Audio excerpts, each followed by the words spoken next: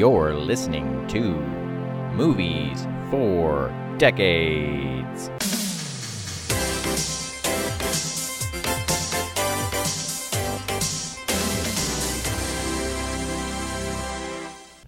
Welcome to Movies for Decades. This is a movie podcast. We watch a century's worth of movies. We sample one movie from each decade, starting in 1922 this season, ending in 2022. I'm John Albee. I'm Colin Albee. I'm Helen Albee Cottingham. What did we watch this week? We watched a film called Ikiru. Ikiru, that's where you put the emphasis, the emphasis. Not Ikaru, Ikiru. So this is a film made in the nation of Japan, and people speak Japanese. The title is Japanese, so we are going to say, in other words, sure. Okay. Is the answer to that question. I believe you call it Ikiru. Okay. And it is, which roughly translates as to live, which is apparently a phrase in Japanese, not just those two words. You know, translations are hard. So, and this is, of course, a film by one of the greatest directors of all time, Akira Kurosawa, one of my guys. So we'll go with that. So you've not seen many Kurosawa movies, Helen? No, I've only seen 3. I have seen Seven Samurai, Rashomon, and Yojimbo. Mm-hmm. And they're all set in feudal Japan.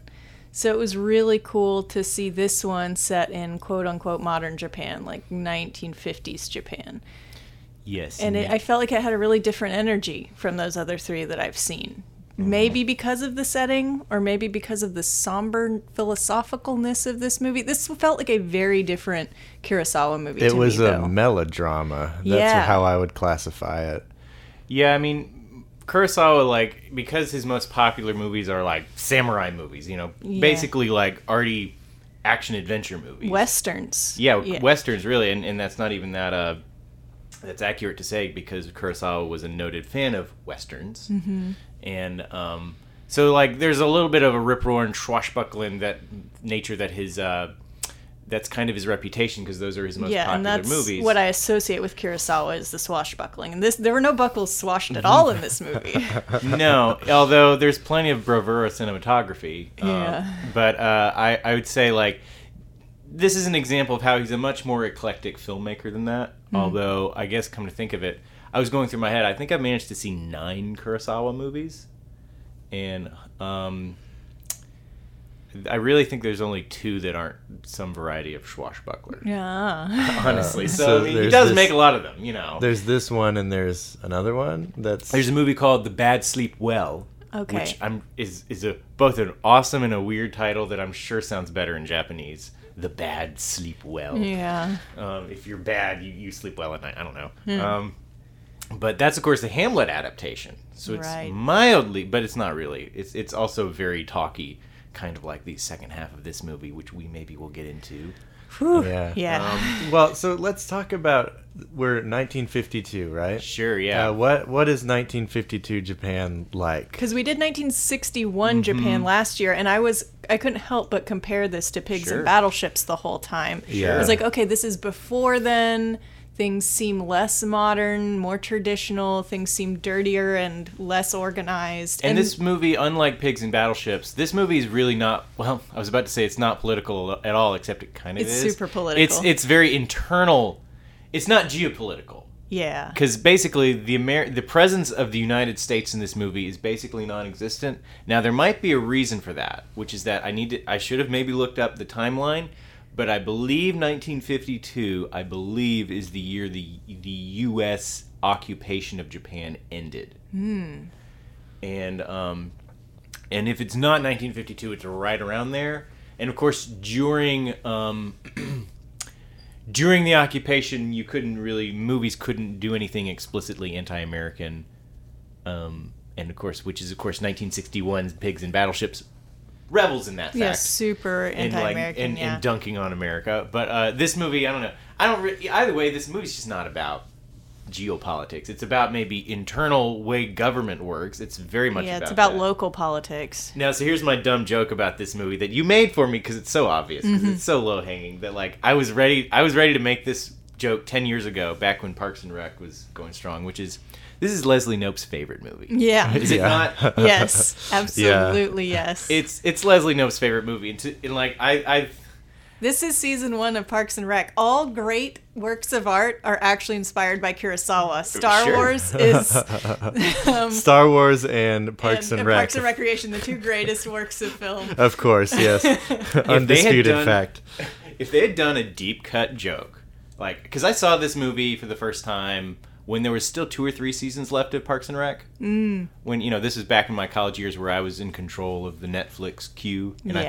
I think I was still getting DVDs out of the The mail. mailbox, yeah. And I think this is one of the ones I got, but I was like so like, come on, Parks and Rec writers.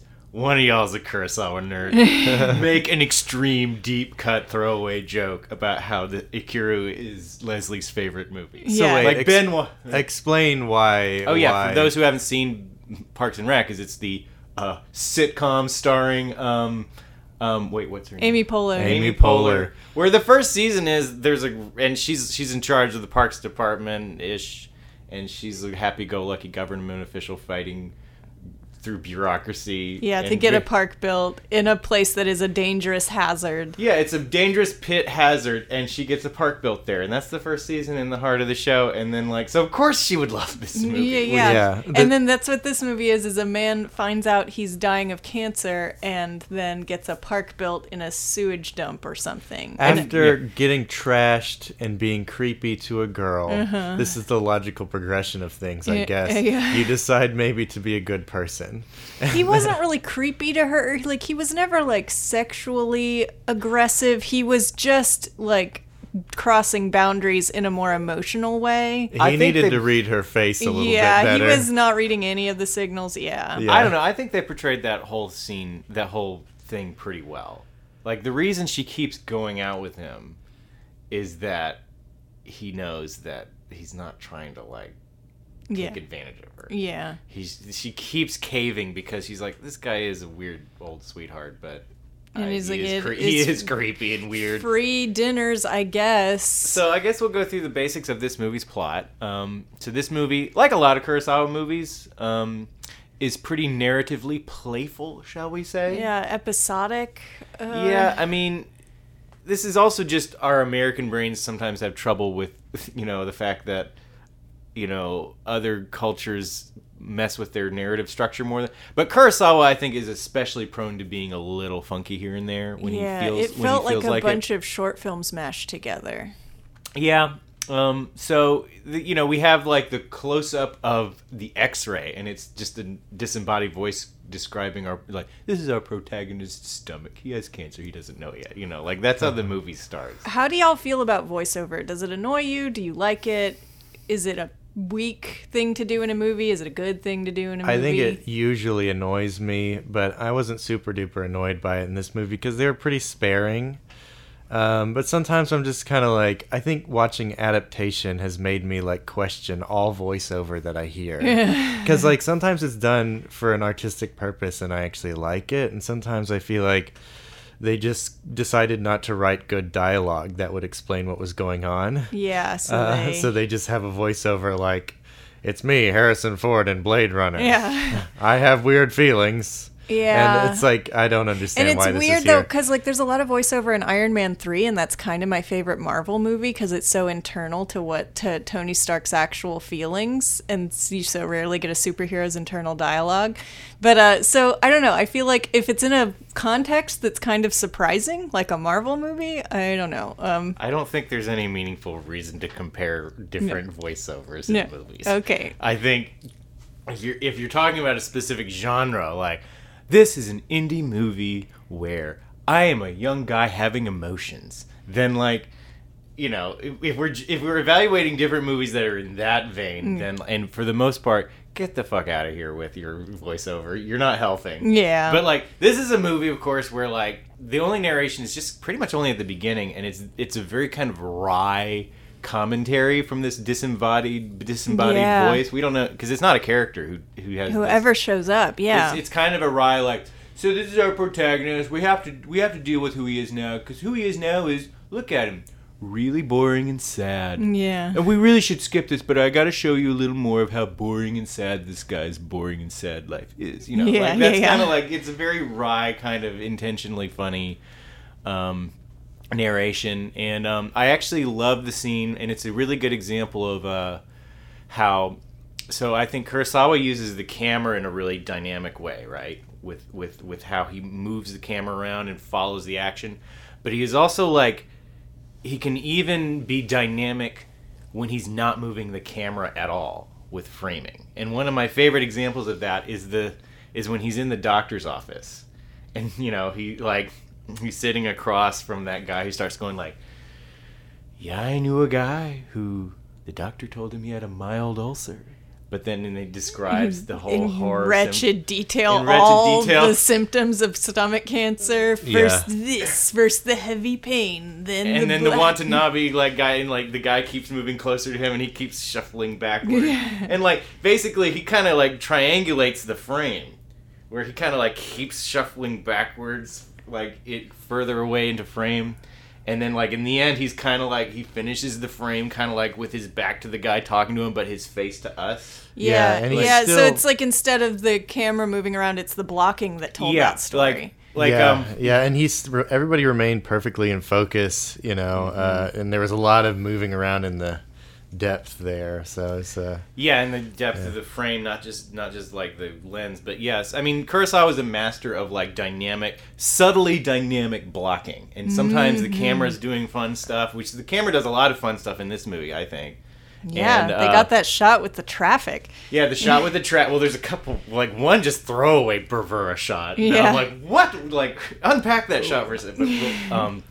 But the other one, of course, is that where it's after he's found out he does have stomach cancer, and and which is a weird thing. This is part of the theme of this movie, is that the doctor basically lies to him, which we were unpacking how much of that is culturally normal, but Yeah. in Asian countries, and how much of that is of course played up for the drama of this movie. A little bit of both. Yeah. sure. There's also that bravura shot where he's after he's found out and he's shuffling, and of course Takeshi Shimura, I'm pretty sure I'm close enough to pronouncing Mr. Watanabe is the main character.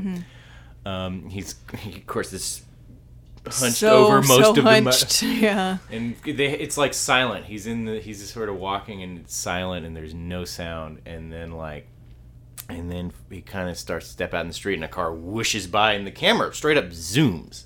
It's not I don't think it's a tracking shot. It's a straight up zoom, just whoosh, while the sound returns. Yeah. Yeah. And then we see this rush of traffic. Uh-huh. I just figured I guess that's just life going on. Here he is gonna die. So deep in his own head that he doesn't even hear anything, and then suddenly something startles him, and he's back in the moment Yeah. again. And boy, do we all have those moments where we're just in another space in our head, and then something brings us back.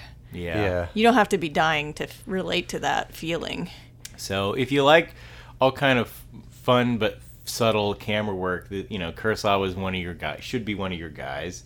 And this movie, even though it's not a swashbuckler, does a lot of fun stuff with the camera. Yeah, what was that word you were using a bunch? Bravura? Is that Yeah. bravado? What Yeah, is it's kind of it's a word, I'm pretty sure. Okay. Bravura. It's like bravado, but it's It's visual. you can't call it a bravado shot. I mean, you can, I guess, but I think it's more grammatically correct to say bravura shot. Oh, okay. I might be wrong. Welcome to Movies for Decades, the show where we're 30% certain we're using words correctly. 31%. 31. Okay. And so I don't know where do y'all want to go? In terms of the plot, we have a fairly rational. You can't really fault him for having a binge drinking night. Yeah, Yeah. he's Party super, night. super sad that he has cancer. And the only reason he knows he has cancer is because of that guy in the waiting room that creeped him right the hell out. Which I think is more dramatically interesting than I maybe might have thought, because it seems like he's I heard a guy and he's just being spooky, but when the guy's saying I heard a guy who was told this about his symptoms and they're horrible, that guy's like not saying I heard it. He's talking about himself. Yeah, he's probably like, hey, buddy, I Heads have up. cancer. And Here's they're- the lowdown, you know? And it is interesting. How to How- say stuff without saying stuff. Yeah, there's a lot of saying stuff without saying stuff, except for the very end of this movie, which we'll get to, because that's when everybody starts saying everything directly. And it's almost tedious, but it's also wonderful. So should we go ahead and unpack the ending half of this movie? Well, I really liked The Night of Drinking. Yeah, let's go into. Okay, we'll go into. But the Night of Drinking is really wonderful. Yeah. Yeah, he kind of meets two characters along the way. It's almost like collecting the Scarecrow and the Tin Man and the Lion. Well, But it's they're kinda like not there's, all a like- party. It's Yeah. kind of like there's an A section of him like. There's like the nighttime A section of him going like, oh my god, I'm dealing with the fact that I'm gonna die, and then there's the B section in the daytime. And he has two very different companions for both For of those. night and day, yeah. So the first companion he meets is a sullen art dude with Yeah. a scarf and a hat. And, yeah, you could find him at a bar downtown today. In Today. any It's downtown funny. in any city. Yeah. This guy is the classic hipster barfly that fancies himself an artist, but really mostly just gets drunk. yeah. And there's also like, I think we're also getting into this with some of our like, is this Japanese culture? Or is this movie? Is this the past? Like, I think, these movies and watching these movies like this do this to us. And like, of course, but in a lot of ways, it's simpler than you think. An example is us before he even talks much. We're like, look at this guy. He's a hipster with his scarf. Yeah. Yeah. And then sure enough, he's like, your story Has touched me. fascinates me. I'm a writer. Yeah. And it's like, okay, we were supposed to think this guy was a hipster. Yeah, they Yeah, were sure. sending this guy as pretentious signals to us, and we, as Western watchers, picked up on it immediately. Yeah, and I mean, I guess people really don't change. Even in the 50s, like, to now, that's the vibe of a person who's, like, kind of in his 20s and kind of aimless and Ready to party. ready to, and down DTF. Yeah. Yeah. Basically. Yeah, and he's just like, you got cancer and you want to drink. He's And like, you want to party? He's like, bruh, have you heard of gambling? So, and actually, it's really kind of in a way, it's debauchery, but it is kind of sweet because this guy is not trying to he's not trying to hustle him at all. No. He is going around. He is showing just him a good time. touched by his story, Yeah, he is touched by his story, and it's a good excuse to party. And so they go from bar to bar. It's like the implication is it's like after night. It's like 9:00 at night when they start their night, and like they go to like 4 different places. Yeah, they are And- out all night till dawn. Yeah. And then there's the Okay. Yeah. There's that one scene where they're watching the erotic dancer, and the hipster guy is like, "Look at the female form. It's so wonderful. It's like a shot of testosterone. It's like a this. It's like uranium. It's like da da da da." And then Mr. Watanabe goes, they said the same thing. He scream grunts. He Yeah. goes, "Ugh." And like, they're both just like horny They're dudes. both just lecherous in their own way. It was great. The Yeah. other thing is also there's a bravado shot in that comedy, in that theme of that, because that starts with that wide shot of her starting the striptease in this club, right? Mm-hmm. And the camera tracks past her and then into the crowd, and then finds that close up 2 shot where we have that wonderful, I think that's a oneer.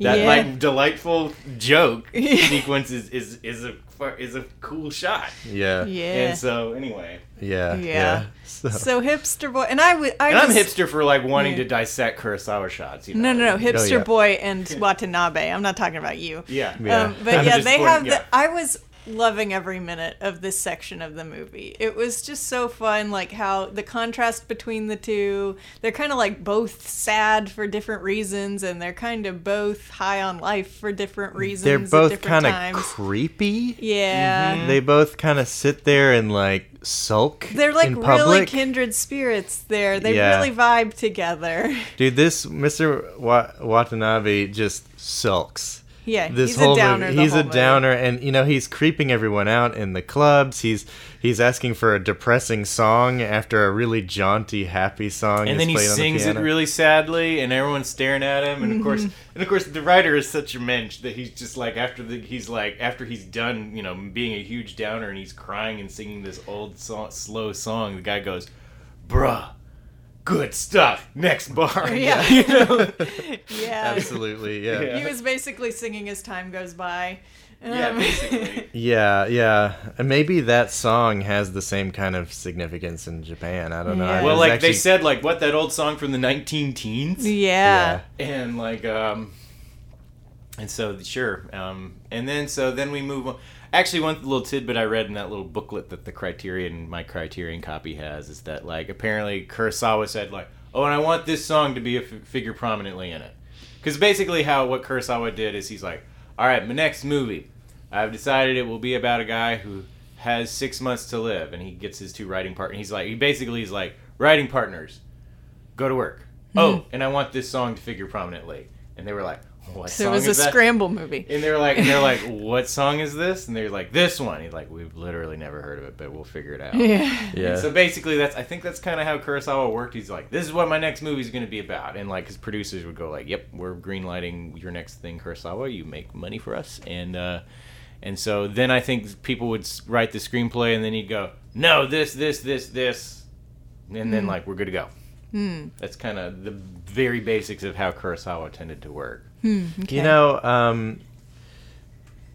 It kind of felt like the plot line was like aging, like you go from adolescence to some more maturity, and that really transitions from his night of debauchery with this dude who's kind of an idiot, but he's also kind of he's good to drink with, he's a good vibe, and he moves to a much more mature realm with his coworker, His young woman coworker. But and she's responsible enough where she wants to have a good job, and she's trying to save her money, and she's... Before we move on, we should mention one of the most important aspects of this movie, which is the hat.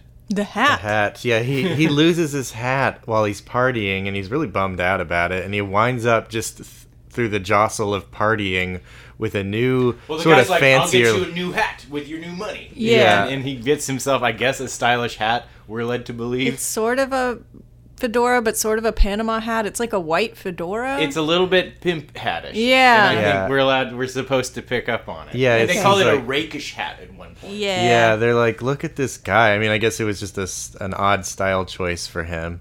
Yeah. Because he's got that very, like, just classic, very, that business hat fedora. Yeah. That's Yeah. nondescript. And like you were Yeah. saying while we watched the movie, I guess nothing about him has changed in like 30 years. So the fact that he has a new hat.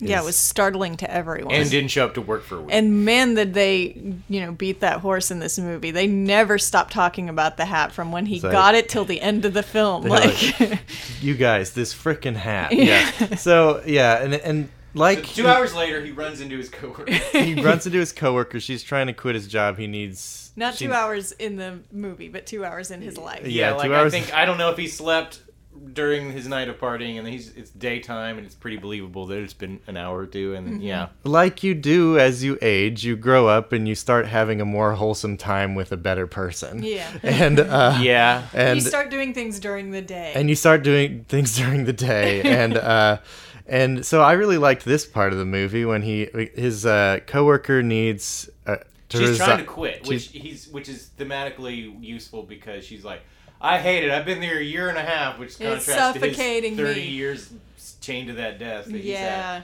he's had. I'm sick of it. I want out. yeah. And so he's like, ooh, sure, Yeah. Initiative and desire and drive and life. What Yeah, is this? She's very bubbly, and I guess he as it turns out, kind of creepily leeches onto her energy. Yeah. And- he wants to. Yeah. He wants But to in a learn her non, ways. sexually creepy Yeah. It's way. not sexual. It's just. Except maybe a little bit inherently. And his family thinks that's what's going on. Yeah. His family thinks he's having an affair But with her. but us, the audience, is led to believe that no, it's fairly innocent, just a little weird. Yeah. It's just weird. Yeah. And Yeah. and sad because he's a sad dude. Yeah, he's a sad, hunched, like grimacing old man.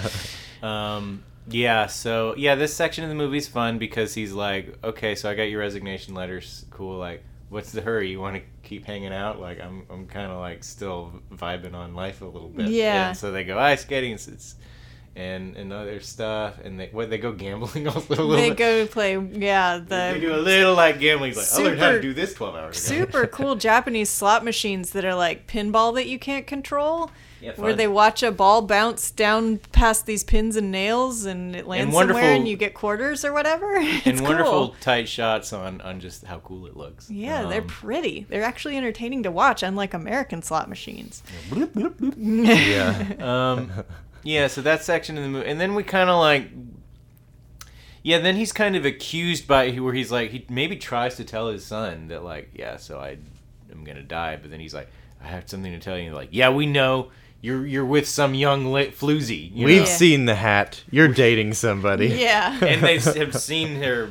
They've seen, And he's so heartbroken that they assume that about him, that he doesn't even correct them. He just staggers out of the house and continues to see this girl all the time. Mm-hmm. And it's sort of led to believe she has her new job at the factory, and she's like, ugh, again, when he comes by her work. Like, So they've obviously been doing this for a while. They're more or less dating because he takes her out most every night. And I guess it's partly he's like, well, they are...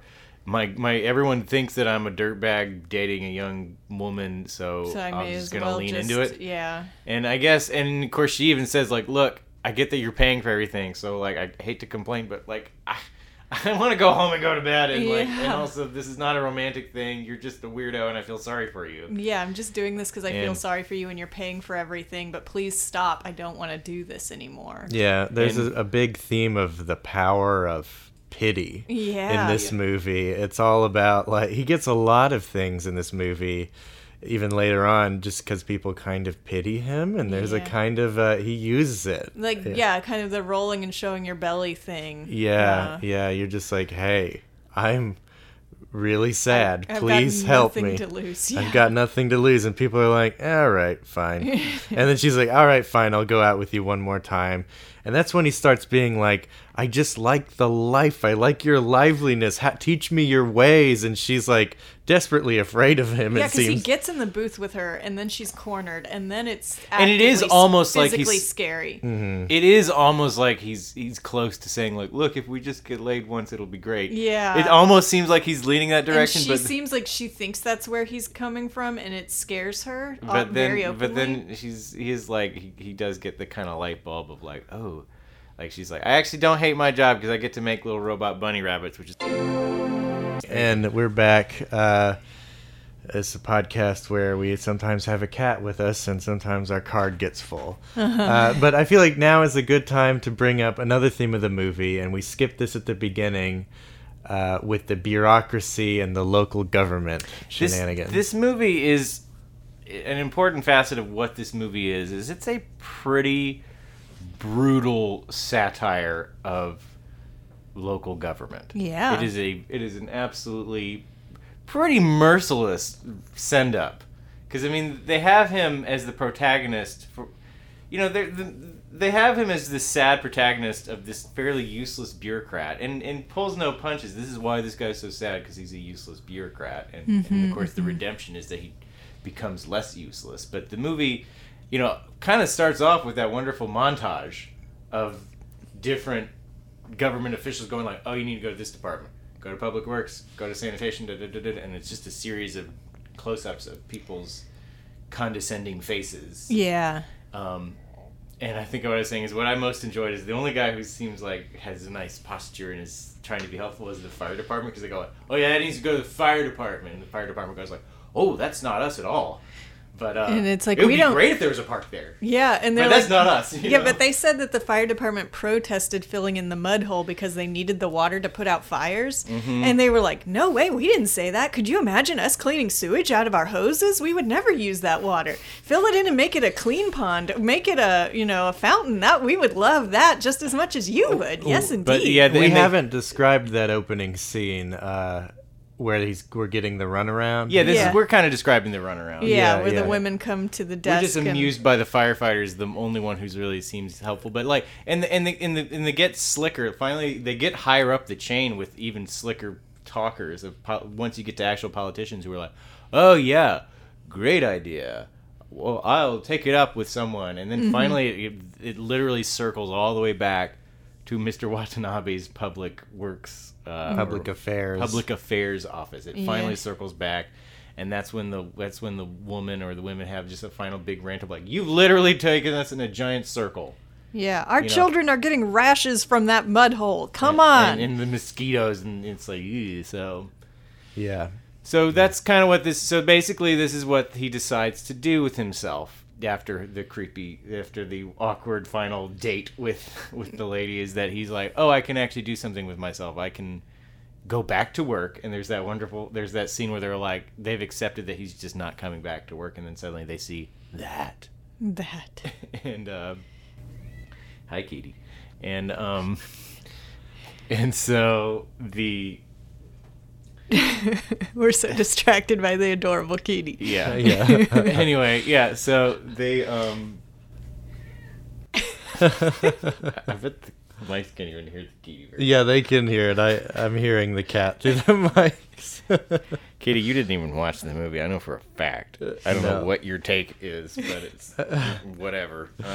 Yeah. So at the end of this conversation he has with his young coworker.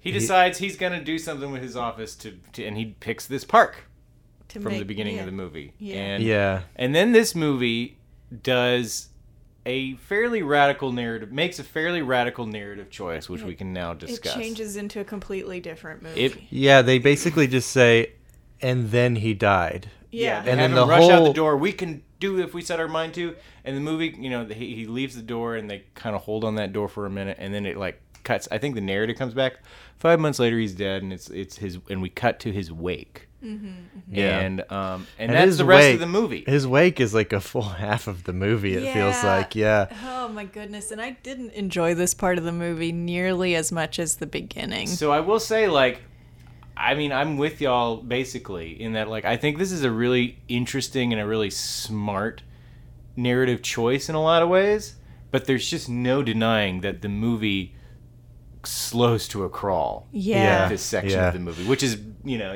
they really over-explain everything, and I think the before the movie was kind of under-explained.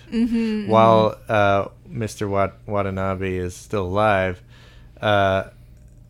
and then they just go into like excruciating detail about like, what was his deal? How did we build the park? Do you remember this one time? It's like a big clip montage from a sitcom. Yeah. It is so many flashbacks, exhausting, copious flashbacks. It's like I'm basically like, I think there's just no denying that it slows to a halt, but I guess I'll defend it because I think it's really smart and it solidifies the themes of the movie in that, like, because your more Hollywood way to do this is for him to complete his hero's journey. And that lovely final scene of him on the swing is just the final crescendo of this Frank Capra movie. I mean, there's a lot of Frank Capra-ishness about this movie. It surely is, yeah. But instead, like, this movie, I think, kind of portrays it a little bit more realistically in that, like, he's on his own little hero's journey alone, and we have to, we get the build-up of all that, but then after he's dead, it's a little mysterious, and people have to kind of unpack it. Yeah. As the kitty causing wire trouble. She's just rubbing her face on the XLR and everything. This is what happens. I don't hear it interfering with the sound at all, but she's rubbing her face on the mic stand. So we're in a new recording place where there is a cat. There's a cat here, and we do love the cat, He's like, yo, I think this movie sucked. But it's like, I do think it was a cool choice for a movie to do that. Like, let's piece this guy's life together. I think it's an interesting choice. I haven't seen another movie like it. That said, I was getting a little impatient with it. I was like, come on. Because, I mean, there's just no denying that it's really slow. Yeah. I mean, there's some wonderful moments. And I think it's, in some ways, it's paced well in that, like, it's written well in that I like how they really take a long, because it's a fairly realistic, as I understand, portrayal of a wake in Japan where people like kind of drink and slowly get drunker and slowly drunker get really and drunker sadder and sadder and start being more articulate after being very tight-lipped. And so, like, I think that's all very well done, but there's and I think it's, you know, and again, it's like you get the main moments, and I think it's interesting also how, like, there's also, like, not any music. Like, this movie has lots of dramatic musical cues during the first half of the movie, but then during this whole wake scene, there's not any music until that final, like, swing scene. Yeah, I wonder if that I think that was makes a choice. it feel more tedious, though. Yeah, but it's more, and again, this is also, like, I kind of wonder, because Kurosawa does less of this later. But I think he's still, because this is 2 years. This is 2 years after he made Rashomon, which is of course the classic movie of different perspectives and different sort of, you know, the narrative is a little weird, where it's like different people tell different sides of the same story, Different and memories, yeah. And like I think he's still a little bit in love with that style. Yeah. I think that's maybe part of my defense of it. You know, obviously, Kurosawa's my guy; he's a master. But I think this section of the movie could have been.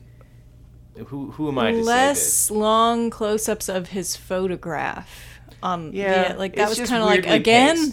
I thought they were ending the first time they did that. It was like the Lord of the Rings ending with that. I know. I'm like, which in okay, some are ways, we done? Or? Yeah. And I guess part of my like take on it is like, listen, people, have patience with movies.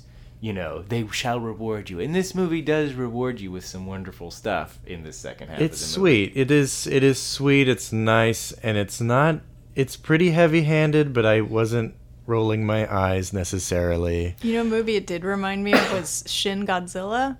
Okay. Where Well, yeah. they cut to the boardroom over and over with how to deal with Godzilla, and I found that extremely charming about that movie. Basically, anytime Japanese, I think we just learned something about how government in Japan works.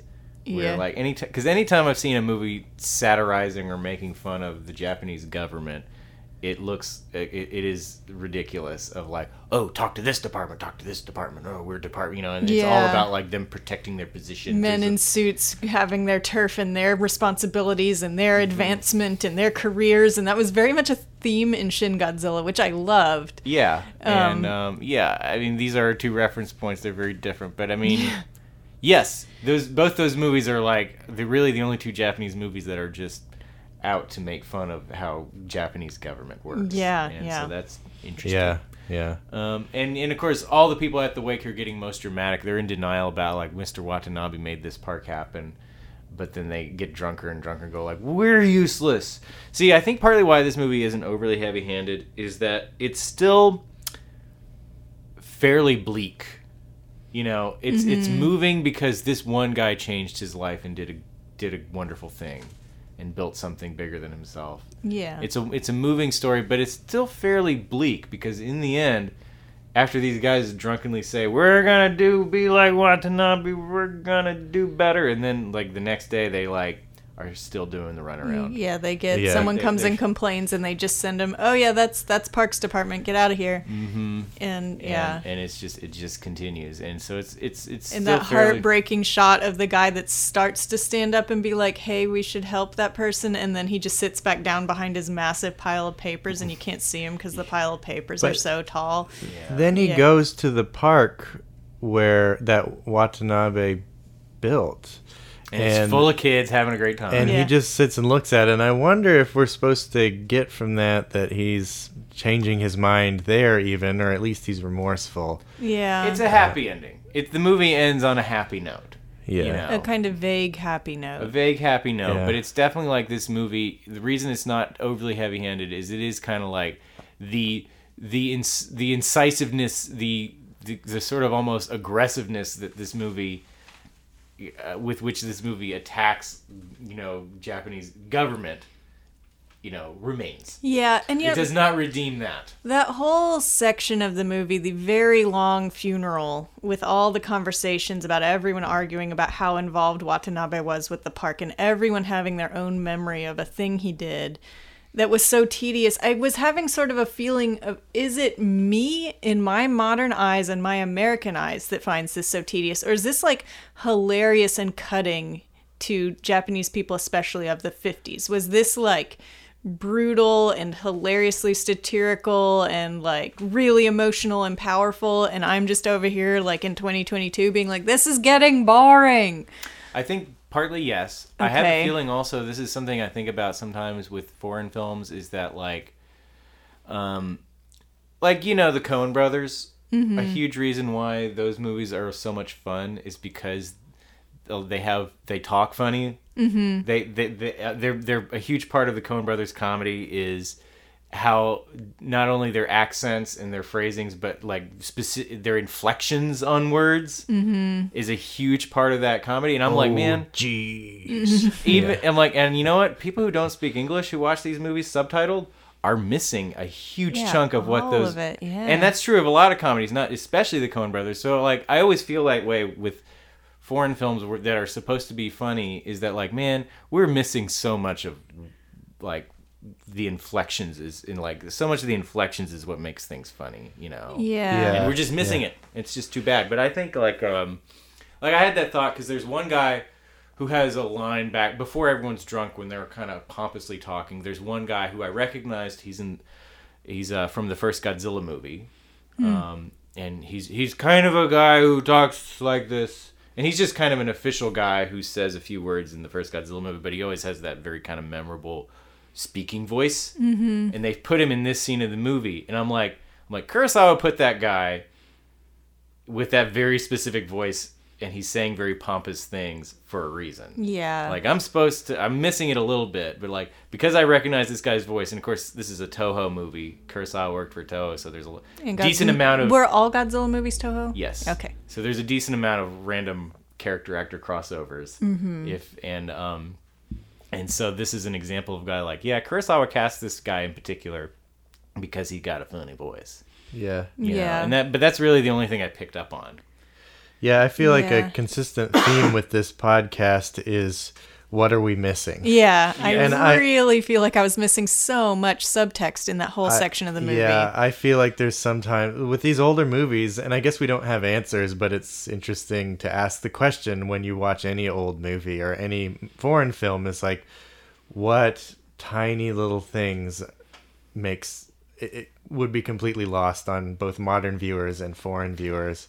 And I do think, as one thing the little booklet helped me with, and also I sort of know this from other things I've read, but like Japanese, this is a reasonably realistic portrayal of a wake in Japan. Yeah. Sure. Where people kind of sit around and like there's a lot of like hierarchy and posturing, and also people get drunk. Something I thought was interesting is most of the people talking at this wake were coworkers, and his family kind of keeps quiet. And this movie in general kind of ignores the family in a way I think an American movie would not. Like, I think an American movie would be like, the child is everything. His spawn, that has to be the focus. He's proud of his son. And we're a little bit, and this movie kind of for a time is like, nah, fuck his son. Like, like whatever, you know, just he loved his son and they have a weird relationship, but that's not the center. It's not the center of it. And he does right by his son in the end, but like really the focus is like, how did he behave what did he do? What did he leave behind apart from his son? Because so many Western movies are like, and he left a spawn. Don't worry, he died, but he had a son. Yeah, you know, and it's like no, his what was his job? His legacy is this park now, you know. And I guess that's what we're seeing from that final shot is his legacy, and it's interesting to me that it was not his son. But it was kind of the journey of the character too, was he thought his son was his legacy for most of the movie, but he can have a really. big. Really sad about it, that he wasn't close with his son and that his son didn't seem to care about all the work and sacrifice he'd done to raise him by himself, because he was a widow also. That's a part of this movie. Yeah. Mr. Watanabe was a widow that raised his son by himself. Widower, right? Widower. Excuse me, widower. And yeah, he was widowed. And So there was that where he was struggling and struggling and struggling with this. I want to be closer to my son, but I can't. And I did this all for my son, and I'm not real. And then his female friend, his coworker that he latches onto, she's kind of like, my mom pulls that with me. All I've sacrificed for you. That's not right. It's not your son's fault that you stayed at that job. Don't blame him. Don't badmouth him like that.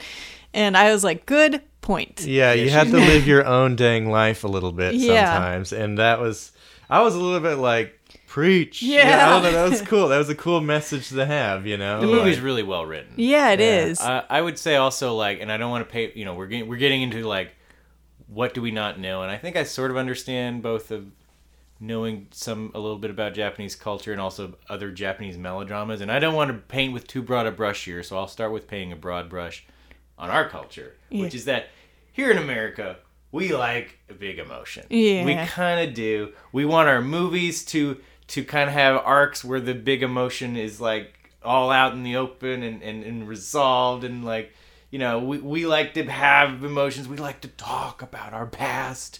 You know, Yeah. that's a thing in America. And, like, I think in Japan, and so much of Japanese melodramas that I've seen, including some, like, like, big ones, like, I saw this lovely little movie called Sweet Bean, which is about a little, like, dessert joint. Aw. And where people have emotions about their family that they can't express. Yeah. You know, and that's a big part of the theme of, like, Japanese culture. Japanese people are much more buttoned down with their emotions, and, like, their sort of social norms don't encourage a lot of expressing emotions. And so a lot of, like, Japanese dramas are about that pain, Yeah. are about that internal pain of, like, we wish we could express ourselves more, but of course we cannot. Yeah. Oh, You know, man. And yeah. that even a movie made last year, Drive My Car, is all about that. Right, And I yeah. loved it so much for that excruciating repressed pain on every actor's face in every minute of that movie. It was beautiful to watch. See, this is what Japanese, like, we're into, like, people crying and yelling and whatever, and, like, Yeah. but in Japan people are like, repression, repression of emotions. Oh, you know. Yeah. Yeah. And so that's kind of, so this movie is very much in that vein, and it's correct to describe this movie as a melodrama for sure. Yeah. Yeah. And Or as I called it throughout the film, It's a Terrible Life. it's a terrible Yeah. life. Yeah, I mean, really, because I mean, It's a Wonderful Life is, you know, made like 7 years before this movie. You know, that's such your classic American drama of what we want out of a movie that is uplifting, right? Yeah. I kept saying is- while we were watching it that it felt like a Christmas movie to me. And Because it felt a little bit like It's a Wonderful Life. Yeah. it felt And- a little bit like, and of course they're playing that birthday music Yeah. through the orchestrally at one point, and I'm Literally just like, Happy It was like Birthday. literally the spirit of birthday is in us all, and it just like felt very strange to me, and yeah, it was weird. I liked that about it. It's cool it had that sort of vibe, that sort of Christmas lesson kind of thing, like take a look at your family, take a look at your life, and reassess, and have the spirit of Santa Claus come to you. Yeah, make a difference. Make a difference. Yeah, but also- slog through Japanese hierarchy. Yes, but he was in horrible stomach pain the whole time, and nothing really good happened except for that park. It's a terrible life. Like, he didn't go and find that he had had this incredible impact on all these people up until now that he hadn't realized. No, he'd had no impact for 30 years, and then he finally decided to have an impact, and it was one little park. The end. It's And a then terrible he life. The end. actually died. Yeah, and then then he actually- actually died. Yeah. He didn't just pretend like Clarence didn't. There Yeah, was no Clarence. No angel brought him back to life. No. Yeah, I did not expect I'm just trying us to get my wings. Yeah. I did not expect this to be a compare and contrast with It's a Wonderful Life. But But it's kind of working. Yeah. 'Cause I mean, like, you know, in a weird way, this Kurosawa was not a Frank Capra director, but I mean, in some ways, this is like a weird inverse Frank Capra movie. yeah. You know. Yeah. One of the other just little things before we maybe move on is that I like about the flashbacks is I really appreciate the fact that, like, even though that when we see him cajoling people, he doesn't suddenly have this big energy that is out of character for him. He remains, like, pathetic and kind of begging, and like this whole thing is going against every instinct he has in his life of being assertive, because he's just can't do it, and yet I like how they show that he's still struggling to be assertive at all, but he's doing it anyway. Yeah. I like those flashbacks and how they portray that, and it even like how they're like, we still don't get this guy because he kind of was the same, but he also was really. But also that hat. Also that hat. And again, once again, he uses the power of pity with like the deputy mayor and stuff, where he's like, "Please, will you build a park?" Yeah. And then he's like, "Okay, you do look really sad, and you also won't go away," which is like against our etiquette here. Yeah. There's also one of the scenes that I find unforgettable. Like one of the things I most vividly remember is the gangsters who show up, who are, I guess, also have to sign off on whatever to happen, because they wanted it to be a brothel. They wanted is that it what to it be was? a red light district. Yeah. And so then, and the guy like grabs him. He's like, and he's got a big excessive scar on that side of his face. He's like, "Do you value your life?" And he just Watanabe just smiles. He just smiles at him, and it's wonderful because he's like, he doesn't answer, but he's like, "Yeah." I don't. Well, but like also he's like, I don't, but also for the first time I do. He doesn't say anything. Yeah. It's just really well. He's like, "Bro, I'm gonna die real quick. Like, yeah, go ahead. Try that line on me. Go for it, dude. Yeah. Like, I'm going out anyways." Yeah. So I do want to also make sure I say Takeshi Shimura's name. I'm pretty sure close enough pronunciation. Takeshi Shimura. Y'all recognized him? Yeah. Which Godzilla movies has he been in? Because that's several. He was so familiar from.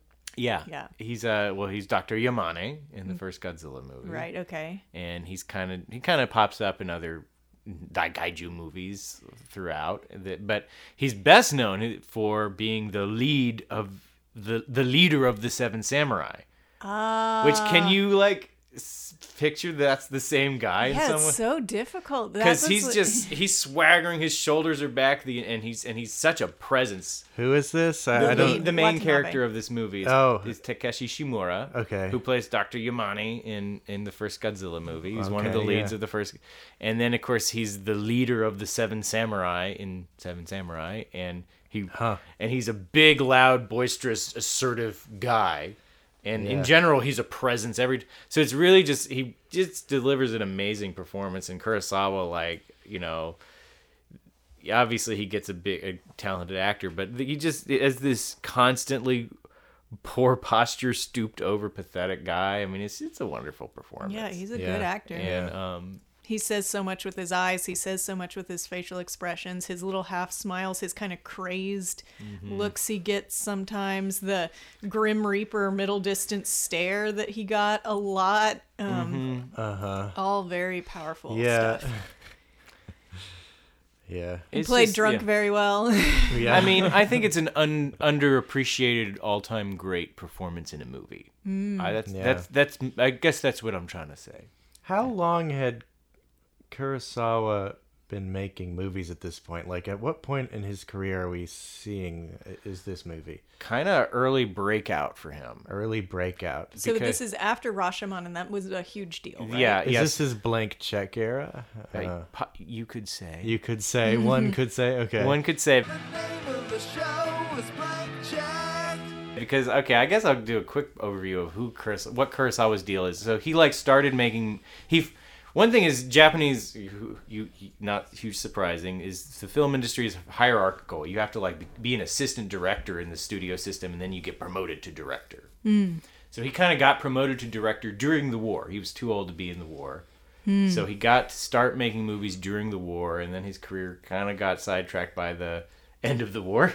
But then like Toho got going again, and he started making movies that were successful, and then he makes Rashomon. So that was his first Rashomon, movie? He'd already had a fairly successful career with making movies.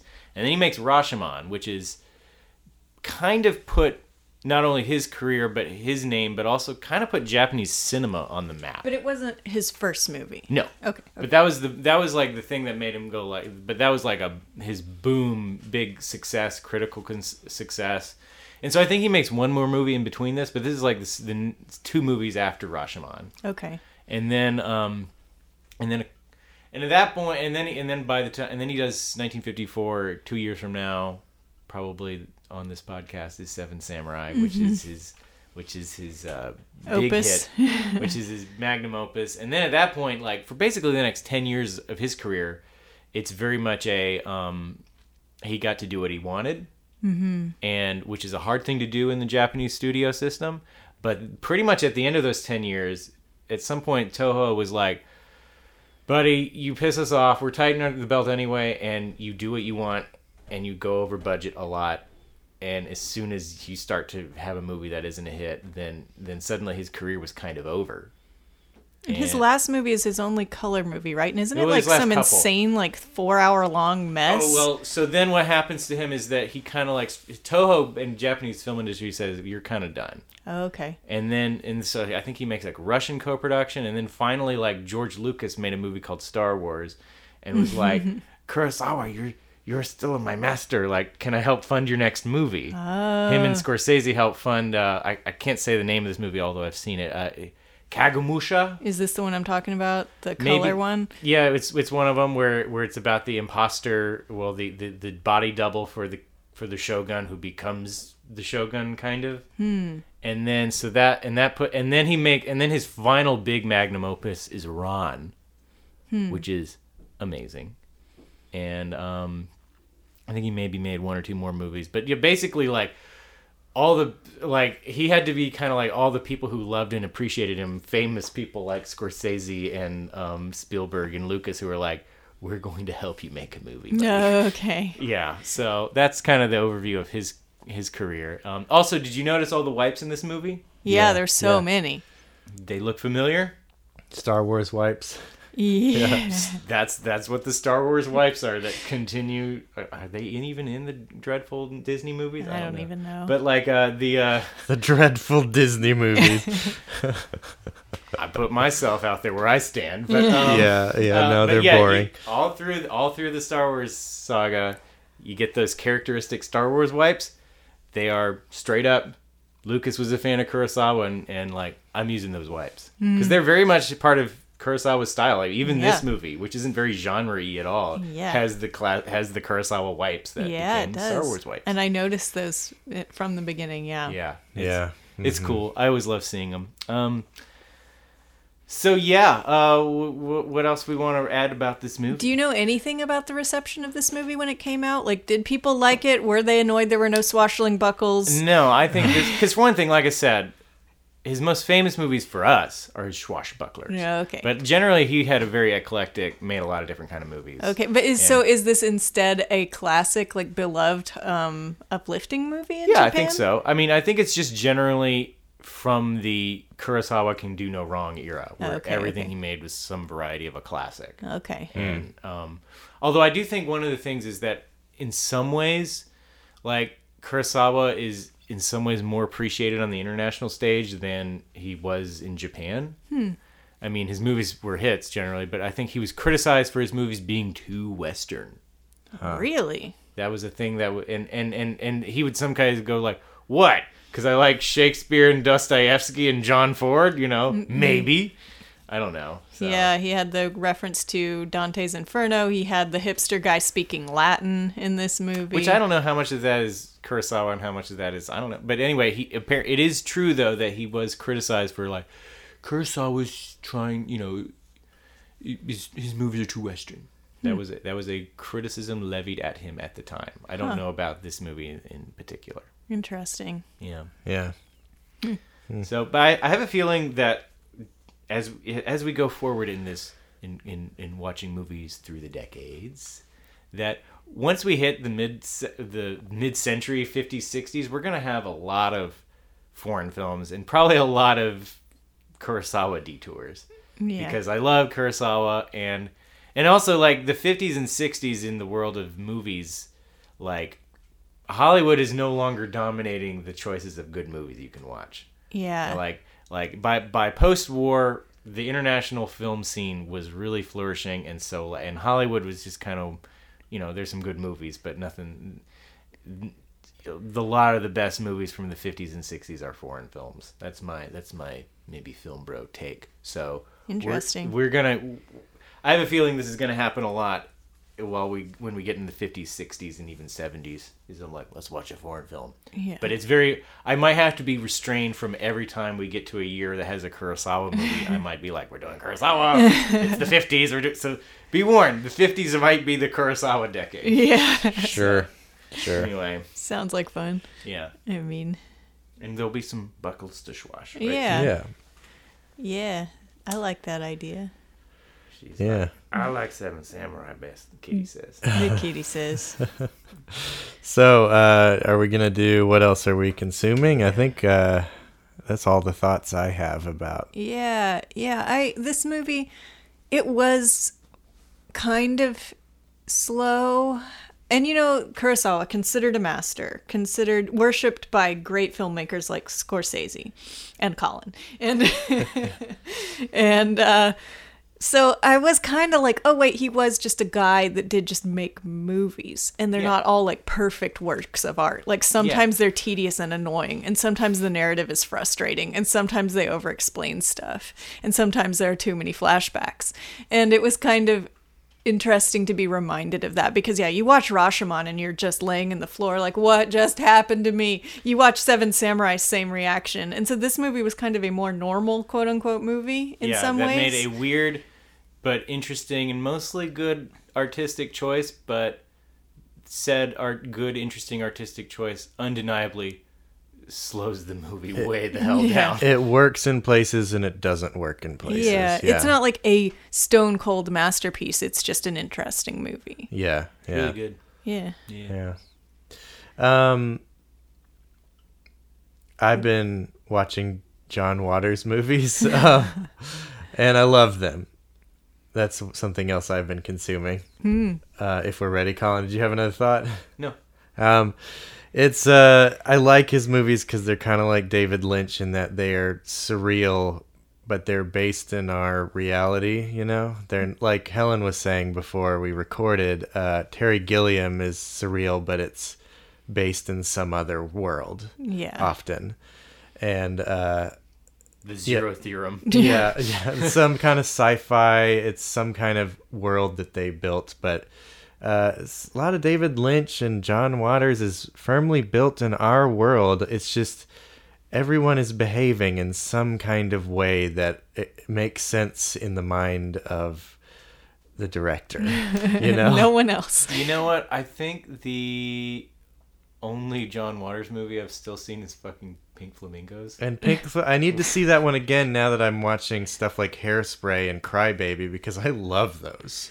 They're so funny and so ridiculous. And I'm kind of like, now that I appreciate these so much, I need to go back and watch Pink Flamingos, because I think maybe I was just too young watching Pink Flamingos. Well, that's what Pink Flamingos is there for. It's for when you're in college and you're out to see one of the great shock value gross movies. Yeah. And it does not disappoint in that regard. Yeah, and I remember being a little too grossed out maybe, and I'm like, maybe now that I've, You understand the vibe. I'm a little bit older and I have a little bit better understanding of what is actually gross to me. And why.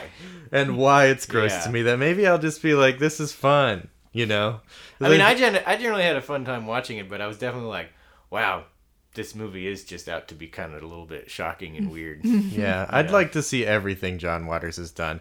A big reason I wanted to return to John Waters recently was I went to Baltimore, which he's from Baltimore, and a lot of his movies are built on Baltimore. And I loved Baltimore. I loved it. It was a great town. I went on tour. With your band. With my band, AM Radio. And yeah, it was great, and I particularly liked Baltimore just as a place. The vibe was great, and the vibe kind of made me understand John Waters, and like it's like fun, and it's rough around the edges, and it's wild, and it's actually kind of sweet, And I liked it. I liked it a lot. Cool. That's what I've been consuming lately. I'll go ahead and do an accountability since John mentioned touring. I'm now in like, I guess, location scouting mode. Oh, for your movie. For my movie, which is always a pain, but also kind of exciting. You get to, exploring that realm, the opportunity of that. So I'm working on that now. I haven't done a lot of specific consuming. I did, of course, watch the new Stranger Things season. Mm-hmm. I haven't yet. I guess my quick review of the new Stranger Things is it's similar to my review of season 3 of Stranger Things, which is great stuff. Can we leave these poor kids alone? Yeah. I like these kids. These poor children. Can we leave these poor kids alone? Yeah. They've been through a lot. Yeah. And on that note, like I kind of have both a lot. I have an admiration for this show because it is this season and the one before really are showing how strained they are to continue the plot. I mean, you can see they're having to reach to continue this story. But they succeed anyway because the show knows how to deliver the goods. It knows how to deliver some high points. It knows its characters and its actors and how to deliver some money moments. Mm-hmm. That you have to admire a show that pulls that off. Hats off to it. But I'm still a little bit like, at some point, leave these kids alone. Also, what is her name? Millie Bobby Brown or whatever? Mm-hmm. Can she play like a British lady here soon? Yeah. Because every time she does the interviews, which always are all over the internet, when a new Stranger Thing, I'm like, wow, she British. Well, she was Enola. I can't pronounce that name. Enola Holmes. Okay. Yes. That's British. I saw that. Yeah. Yeah. Just let this girl, this British girl, play a British girl. Here. Yeah. I guess it works that she plays 11 because 11's got a weird voice. So Yeah. but still, anyway. Yeah. That's my review of the new season of Stranger Things. Cool. Mm-hmm. What have I been consuming? This past week, I decided to make a 2022 playlist, so I was just gonna, though there can't be that many new albums that dropped this year by artists I like, I'll just listen, it's July, I'll listen to what's new and I'll pull some best tracks and it'll be, a nice little playlist to kind of sum up the year. And then 5 solid days of listening to new music later, I have a 50-song playlist. Jeez. So there's a lot of good music that hit this year that I discovered and I'm really excited about it. And now it's not even over, so I'm going to be refreshing my music app, seeing what else is coming out for the rest of the year, and this playlist is probably going to be a 2 or a 3-parter. I guess all the bored musicians throughout the pandemic are coughing up everything they'd been working on while they were in quarantine, and it's just flowing, and it's exciting, and I'm enjoying it. And accountability, I have something to say. I have been poached onto another podcast. She has. I am, from stammering out Anthony Rentaria's name on the pig episode of this show, we have become, from then to now, I have become a co-host of Cineverm. So not just plugging it because it's a thing I'm consuming, now I am on it. And it's super fun. And you should listen to my episodes. There are 6 out right now. Is there only 6? At this point, there's more episodes of you on that show than there are of movies for decades. No, there are 6 episodes of me on that show.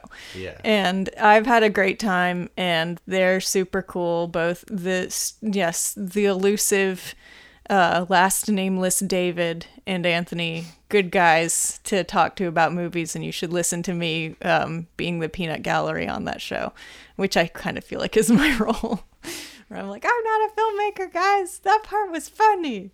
Yeah. But I don't think that's your energy. okay, you don't think so? Okay, No. I feel a little bit insecure. Like, what am I doing? I'm on 2 film podcasts and I'm not even a film person. What am I doing? It's scary. If you've heard any podcasts at all, I feel like you should know that there are no qualifications for having a movie podcast. Yeah. You just, get to talk. I saw a movie one time, Yeah. Sick. Yeah. So here's a thought I want to float out there is that, we have no clue, speaking of modern things from 2022, we don't know what our 2022 movie is yet. No, we don't. Oh. So there's something to start thinking about. And I think I do have maybe a nominee just because I think it's the movie that, has already is talked about and unpacked a lot, and it's a candidate, which is Everything Everywhere All at Once. Oh, that's a yeah, great that's a movie. great So one. So that's a candidate just because there's a lot to unpack there. Yeah. And, and there's some potential takes. And in we've the all room. seen it and have I opinions loved it, about it. yeah, And and- by the end of the year, I'm going to want to watch it again Probably. to see how I feel. One so of that, the